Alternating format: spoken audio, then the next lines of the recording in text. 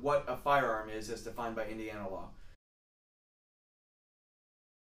So a firearm is any device that's capable of firing, designed to fire, or can be made capable readily, so quickly can be made capable of firing a projectile by means of an explosion.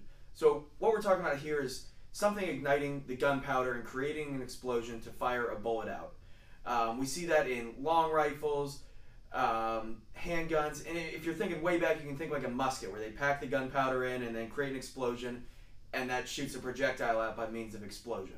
What this doesn't include then is something like a BB gun, where you air pump it and use the air to fire it out, or if you had an airsoft gun that can be used by pumping it, or sometimes they're battery powered or something like that, but it doesn't involve an explosion.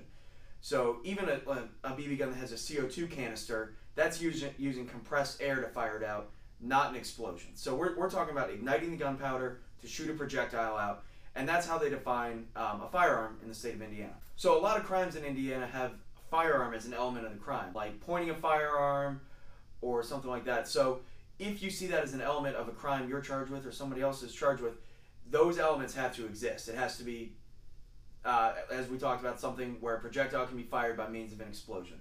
So if you have any questions about that or anything else, give us a call, 317-632-3642, and remember, always plead the fifth.